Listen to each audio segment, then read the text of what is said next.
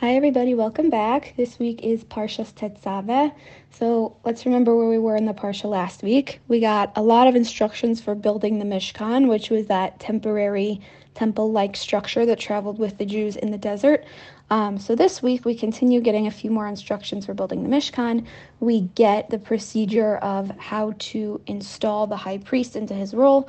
We get the instructions for exactly what the high priest, the Kohen Gadol's garments would look like, and we also get some of the preliminary laws of sacrifices. I'm going to send out in the chat after this note a diagram that was rendered by ArtScroll based on the descriptions in the Parsha this week that is a visualization of what the Kohen Gadol's garments would have looked like. So I found that really interesting and I wanted to pass it on to you. So this week is actually called Parshas Zachor, which is one of our 4 special parshios leading up to Passover. And Parsha Zachor, like we had a few weeks ago, it's a special maftir, so a special 8th aliyah.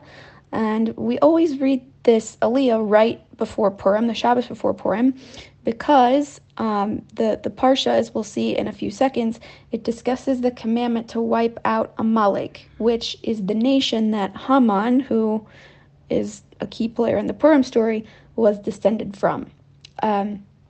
So because the Haftarah is related to the special maftir, I'm going to read the few pasukim that make up the maftir so we can understand the relationship between those two. So the maftir actually comes from Devarim, from the very last book of the Chumash, but it's referring to an incident that we learned about a few weeks ago. It's referring to the incident of right after the Jews walked through the Red Sea. They camped, and while they were camped, there was a nation, Amalek, that came and attacked them. And these pasukim give us the commandment to remember that and to wipe out that nation. So pasukim say, Zachor es asher asa lecha Amalek b'derech b'tzeitchem mitzrayim. Remember what Amalek did to you on your journey after you left Egypt. Asher karcha b'derech vayazanev b'cha kol hanechshalim acharecha ve'eta ayef ve'agea lo yireh Elokim. How they weren't afraid of God, and they surprised you when you were on your way. And when you were famished and tired, they attacked all of the people who stumbled behind you. V'haya behaniach Hashem Elokecha lecha mikol oivecha mesaviv. Be'eretz asher Hashem Elokecha nosen lecha nechala lirashta timche es zecher Amalek mitachas hashemayim lo tishkach. This last pasuk says, therefore, when Hashem your God gives you safety from all your enemies around you in the land that he's going to give you to inherit, you should blot out the memory of Amalek from under the heavens, and you should not forget. So there's a lot to be said about this last pasuk. It seems like there's a bit of a contradiction. It says, wipe out the memory of Amalek and do not forget. That's a whole nother shir. I'll leave that to somebody else. But be aware that is there. So these pasukim give us the commandment that we should remember Amalek and that we should wipe out them as a nation. So I remember when I first learned this, I thought, well, this seems really harsh. What's the point? Why do we have to kill the men, the women, the children, the animals? Like, why can't we just do war with them like any other nation? There's a lot deeper of a messaging here, however, because we saw in the Pasukim, it said that Amalek attacked the Bnei Yisrael from behind. They didn't come to do war with us in a way where it was army against army. They simply attacked the weak, innocent, tired people that were in the back of the group, and they worked their way forward into the army. Their goal was not to do battle with us for any practical reason. It was simply to kill. And because of that, they're the embodiment of evil, of revenge, of in essence, terrorism. And that's why the whole nation has to be destroyed. There's a debate now whether or not Amalek exists, but most mainstream opinions say that this nation doesn't actually exist anymore. But we continue to read this parsha because of the ideological messaging that we get from it. So, moving on to the Haftarah, the special Haftarah this week, it comes from Sefer Shmuel Aleph, Perek Tesvav, chapter 15. So like we said with the book of Kings a few weeks ago, Shmuel by outside sources was actually divided into two books, but really it's one book. For some reason we have kept the tradition that there are two, but it's really all one book. So Sefer Shmuel is taking place. The Sefer Shmuel Aleph is taking place while Sha'ul, who is the first king of Israel, is reigning. King Sha'ul comes before King David and before King Solomon. So he's the very first king of Israel, and Shmuel is the one that anointed him. So I should note that a lot of the Nevi'im that we've studied in this group in the past have taken place after the two kingdoms of Israel split, and that there's two kingdoms, two kings, they're completely separate from one another. Because, like I said, Shmuel was the very first king, this is actually taking place when the entire kingdom of Israel is united, it's all one. This is after the Jews have come into Eretz Yisrael and have settled, but there's not a temple yet. Remember, that's not built until the reign of King Shlomo, and but the kingdoms are still united. So this is taking place around the Hebrew year 2730, which in secular years is around the 11th century BCE. And one other thing I'll note before we start is that at this point, the Nevi'im and the king, before the kingdom split, the Nevi'im and the king had a much more collaborative relationship than they did after the kingdoms split and, came apart from one another. That being the case, what the Navi had to say, i.e. what God had to say, had a much more direct impact on the course of the king's action, and the king gave a lot more thought to what God wanted via the Navi. So the relationship between the Nevi'im and the kings at this point is much different than we've seen in the later Nevi'im that we have studied. So in this specific Haftarah, Shmuel, the Navi, is commanding Sha'ul, the first king of Israel, to attack Amalek and take everything that belongs to them. So at this point, like I said, the Jews are settled in Eretz Yisrael, but they're not completely established yet. There are still a lot of remaining nations that lived in the land before the Jews came in that we're still working on driving out, like God commanded us to do, and in order that we can get on with building the temple and doing what we need to do. So at this point, Shmuel commands Sha'ul to attack Amalek and take everything that belongs to them. Like the commandment from Devarim said, he said, leave no survivors. You have to kill the men, the women, the children, and the animals. In Pasuk Zayin of Perek Tetzaveh, we see that Sha'ul, for the most part, obeys that commandment.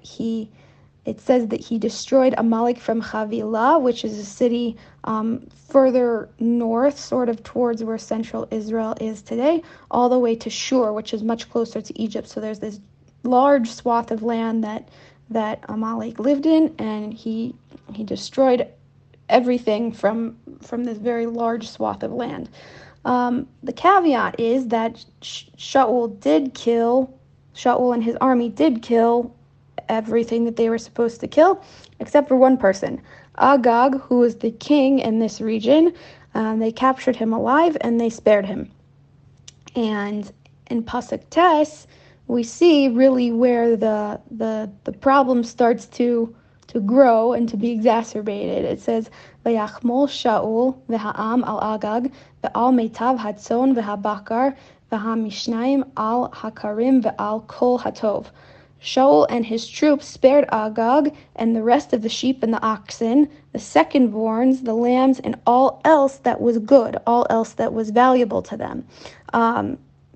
So the pasuk continues, and it says they didn't kill everything; they only killed what they perceived to be valuable. So after this battle take place, Hashem comes to Shmuel Hanavi, who was actually not present when this battle took place that we just described, but God tells Shmuel that he regrets having chosen Sha'ul as the king. God says to Shmuel, look, he clearly didn't listen to what I told him to do. He threw his own 2 cents in there, and he didn't follow my commandments at all. So the next morning, Shmuel, the Navi, comes to King Sha'ul, and Sha'ul sees Shmuel, he gets so excited to see him. He says, Baruch Hashem, thank you for coming to see me. Look what I did. I fulfill what Hashem told me to do. And the second part of the pasuk, there's actually a bit of a pun in the second part of the pasuk. It says, Vayomer Shmuel, v'meh kol hatzon hazeh, ba'aznai v'kol abakar asher anochi shomea. Then what Shmuel demanded of Sha'ul is the bleating of sheep in my ears. Why do I hear oxen? Why do I hear these flocks of animals that you spared? What's going on? And Sha'ul responds back to him, well, we thought it would be a good idea if we save these specific animals. They're very good. They're very valuable. They can make great sacrifices. We could give them up to Hashem.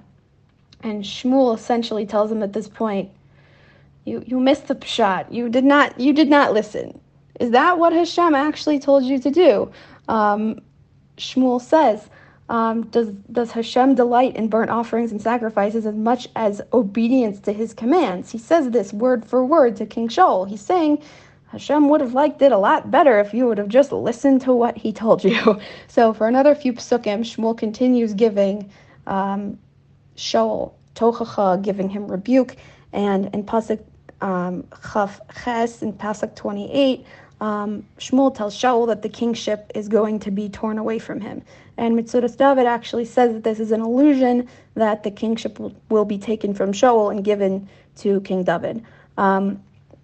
In the very end of the Haftarah, Shmuel eventually finishes the job himself. In Pasuk Lamed Gimel 33, he kills Agag, the king of the Amalekites, and he finishes the job that Hashem initially commanded Sha'ul to do. So what can we get from this in 5783 as students of the Haftarah? So when I read this Haftarah, I was immediately reminded of a little bit of a schmooze that my Rav, Rabbi Yitzchak Shuren Shlita, gave a few months ago. He reminded us, this was in Parshas Kedoshim, the second pasuk of this parsha, we're commanded, Kedoshim tiyu ki kadosh ani Hashem Elokechem. The pasuk says, you shall be holy, for I, Hashem, your God, am holy. And what Rabbi Shuren said that really struck me is he says, notice that the pasuk says Kedoshim tiyu, you will be holy. It doesn't say Kedoshim targishu, you should feel holy. A lot of times we get those two things confused. This is a very classic divide that I think is demonstrated really perfectly by Sha'ul's decision not to follow Hashem's directions exactly.